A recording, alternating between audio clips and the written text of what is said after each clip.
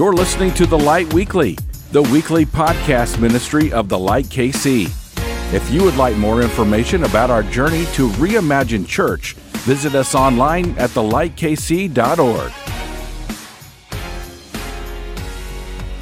Now, if everyone will close their eyes, and I want you to imagine something. We have all of these prophets that came before, and they prophesy this coming of a baby. And then all of a sudden, silence. No word from God, no messenger sent.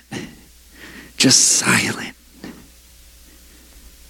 Imagine the silence.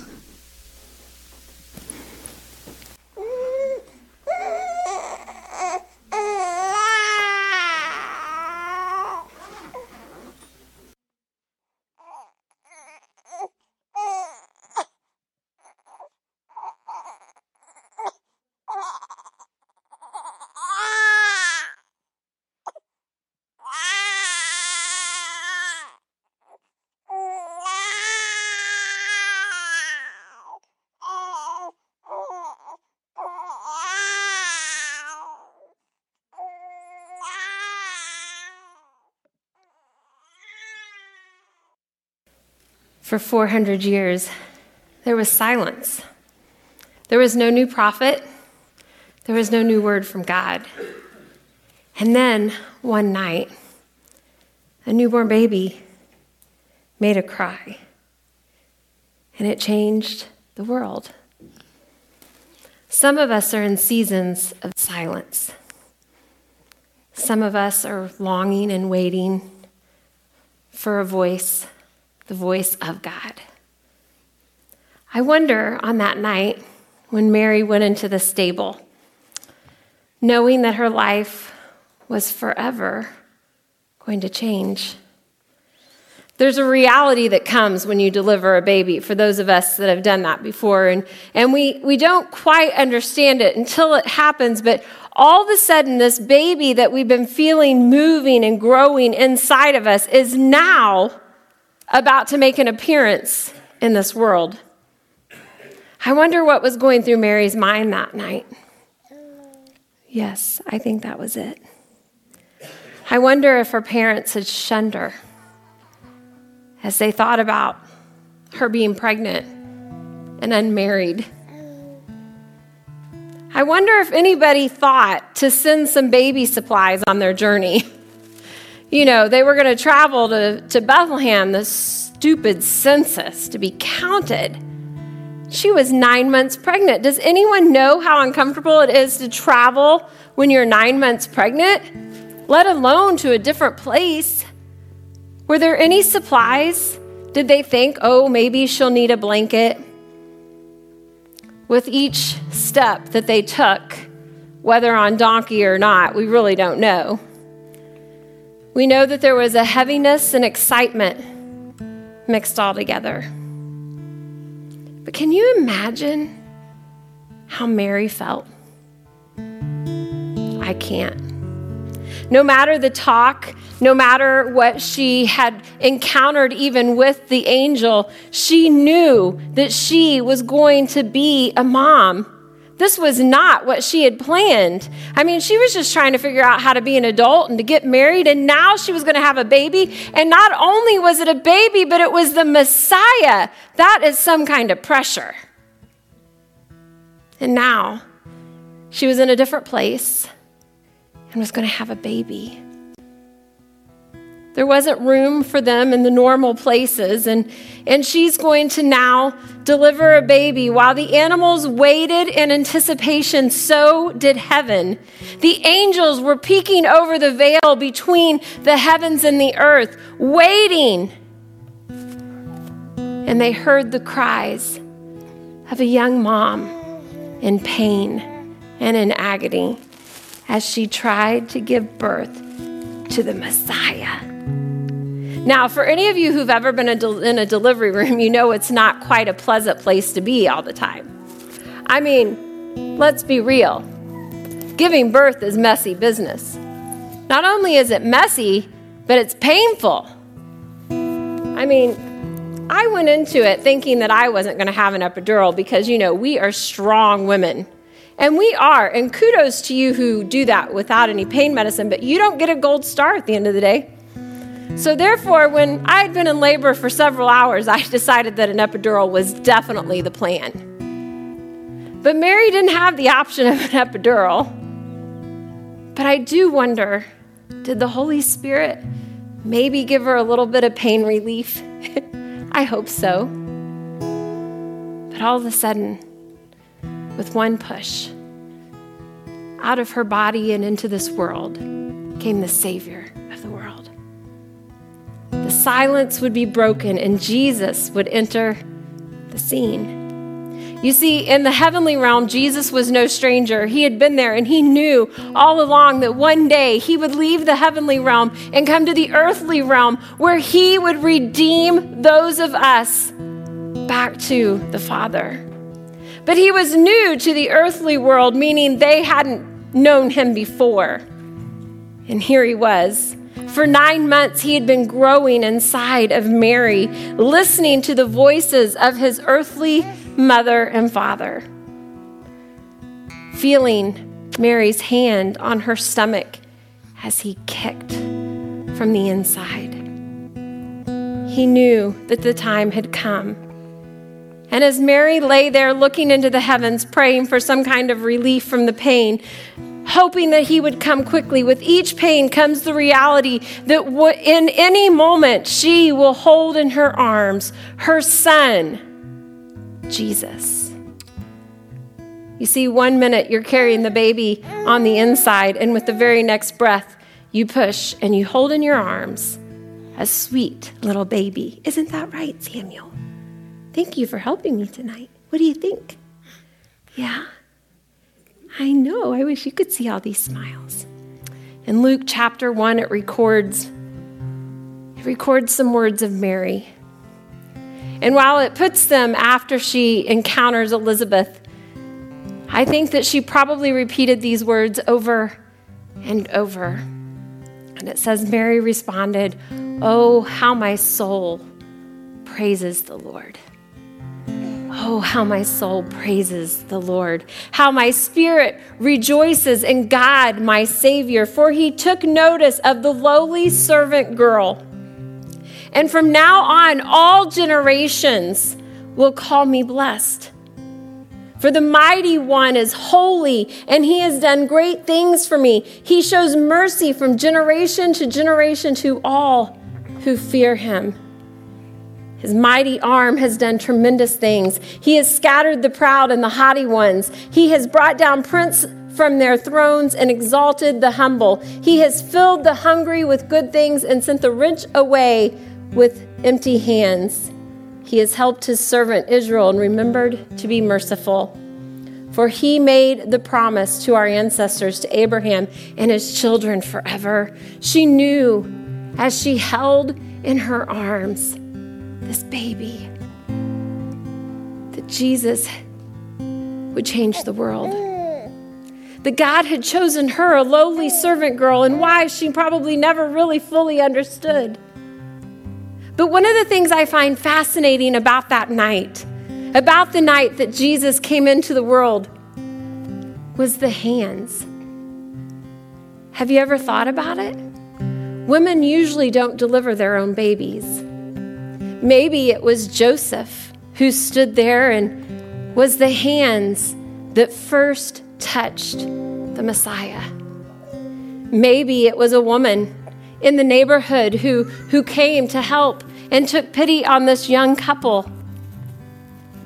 But there was somebody's hands who held the Messiah first. All of us are held first by someone's hands. Hands are powerful. If you know anything about me, you know that I have a collection of hand pictures. I have a picture of my hand and my mom's because I may not look like her, but my hands are identical to hers.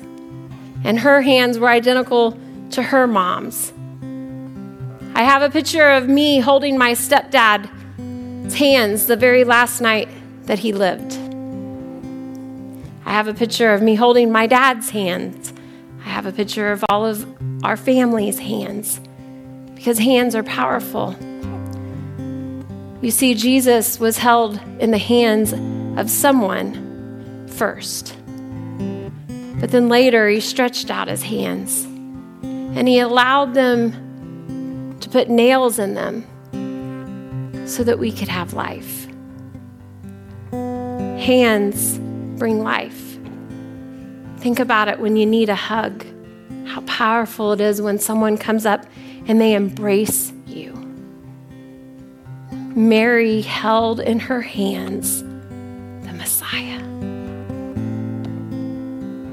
She didn't fully understand, and I know there's a song and it gets a lot of bad rap sometimes, but Mary, did you know? I don't know that she fully grasped all the things that Jesus would do in the days and weeks ahead, but she did understand that this was a miracle of God. But she also understood that she was going to change his poopy diapers. She was going to potty train him. She was going to clean his cuts and his bruises. You see, there was a long road between that night in the manger and the cross many years later. She wrapped him in swaddling clothes. She's perhaps feeding her baby when some unexpected visitors show up, and they're shepherds. Think about this for a moment. The mess of delivery. She had no shower, no bath, just hay. The exhaustion met with excitement. And the words of the angel now echo in the cries of Jesus. And perhaps as the shepherds came that night, she was both excited and a little nervous to share her baby with the world.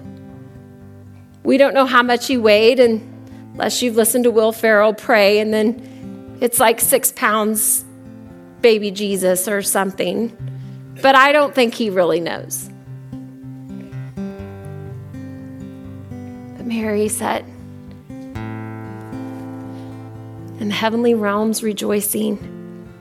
The party is going on, and there's tears of happiness are being shed, and they're shouting that the king had arrived. The animals probably are a little nervous as to what exactly is going on, whether the shepherds brought them when they came or they were already there. But Mary held in her arms her firstborn son. I was all of 18 years old when Brooklyn made her appearance into this world, and I can tell you I had no idea what I was doing, but there was something magical about holding that little baby in my arms that night. I didn't know you could love someone so much upon first sight, and yet you do. And that must have been all the emotions that Mary felt. Her heart must have begun to swell. And as she looked at that baby, and the shepherds came and Joseph was there, maybe her heart began to say, "Oh, come, let us adore him." And the shepherds came and they adored him. And later the kings, they came and they adored him. And probably every person they met on the street adored him. I mean, Samuel, you get that, don't you? You walk through the doors and people immediately adore you. But how much more powerful was it that she was holding the King of Kings? And the same is for us tonight. Oh, come, let us adore him. Adore this man named Jesus who came as a baby. And we like to clean up the Jesus story. By the time we see Jesus in the Christmas story, he's all clean and bundled. But we all know that that's not how he arrived. And when we see the cross, we see a cleaned up Jesus again. But again, it was messy because he knew our lives were going to be messy. And that we would need someone to adore. And we can come. Oh, come. Let us adore him. Oh, come, let us adore him. Oh, come, let us adore him. Oh, come, let us adore him. Perhaps at some point she must have turned to Joseph and proudly handed that little bundle over to him. And I remember Jason videotaped Brooklyn laying in the incubator in the NICU for 3 hours the night she was born. She did nothing for 3 hours. He videotaped it, right? You get that? And Joseph must have been beaming with pride. He wasn't sure how it all happened, but man, here was this baby that he was going to be responsible for, that he was going to teach and love and pray over and do all of the things that a good Jewish father would do. And he held him. Oh, come, let us adore him. Oh, come, let us adore him. Oh, come, let us adore him. And then maybe he began to cry. And like most new dads, look at the mother like, what do I do with this? And hand him back. Right? And Mary began to give him the nourishment that only she could give. Her heart must again sung, oh, come, let us adore him. This man, this baby who's here to save the world is laying in my arms. Oh, come, let us adore him. And today, I believe the same cry echoes throughout heaven. Oh, come, let us adore him. We have a choice this Christmas and every day who we will adore and who we will worship. I promise if you don't worship Jesus, you do worship something. There is something in your life that takes over and you worship it. But this Christmas, Jesus is crying out to us, oh, come, let us adore him. As we look at the stable and the animals and Mary and Joseph, the innkeeper, the shepherds, surely on this night, they knew only they had one thing to do, and that was to adore the King. They maybe didn't understand it, but their hearts were full of worship. The silence was broken by a newborn baby's cry. And Samuel has been so good not to cry. So you should give Samuel a round of applause. Can you say yes? Yeah. Say hello, everybody. What do you think? Oh, come, let us adore him. And that is my prayer this Christmas, is that we adore the King of Kings. I'm going to pass off the baby.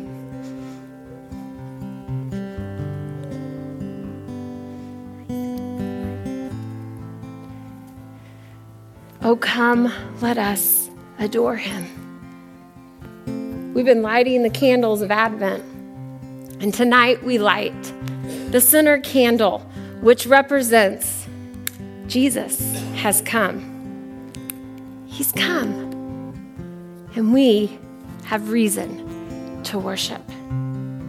We have reason to worship the King of Kings and the Lord of Lords.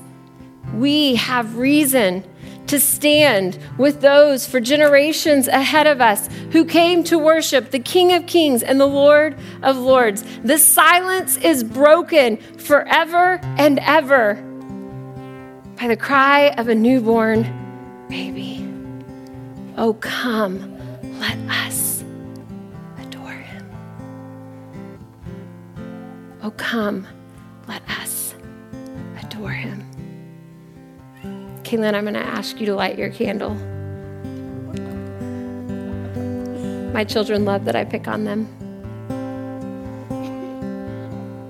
And share that with everybody. Would you stand?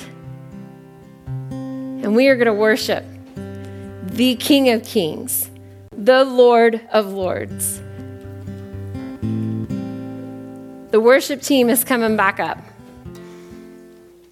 as we close out tonight with the cry of our heart of joy to the world, because who has come? The Lord has come. We get to worship tonight because the King of Kings and the Lord of Lords has come. And because of that, it changed everything. It changed everything. If you don't know Jesus, what a perfect opportunity for you on this Christmas, for you to invite him into your heart and allow him to be the King of Kings and Lord of Lords, for you to allow him to be what you worship. It's in these moments when we sing and we worship that we know who we adore. Who is it tonight that you adore? On this Christmas, let's worship the King of Kings and the Lord of Lords. Joy to the world, the Lord is come. Let earth receive her King. Let every heart prepare him room. In heaven and nature sing. In heaven and nature sing. In heaven, nature sing. Joy to the earth, the Savior reigns. Let men their songs employ, while fields and floods, rocks, hills, and plains repeat the sounding joy. Repeat the sounding joy. Repeat, repeat the sounding joy. No more let sins and sorrows grow, nor thorns infest the ground. He comes to make his blessings flow, far as the curse is found, far as the curse is found, far as the curse is found. He rules the world with truth and grace, and makes the nations prove the glories of his righteousness, and wonders of his love, and wonders of his love, and wonders of his love. Joy to the world, the Lord is come. Let earth receive her King. Let every heart prepare him room. In heaven and nature sing. In heaven and nature sing. In heaven and nature sing.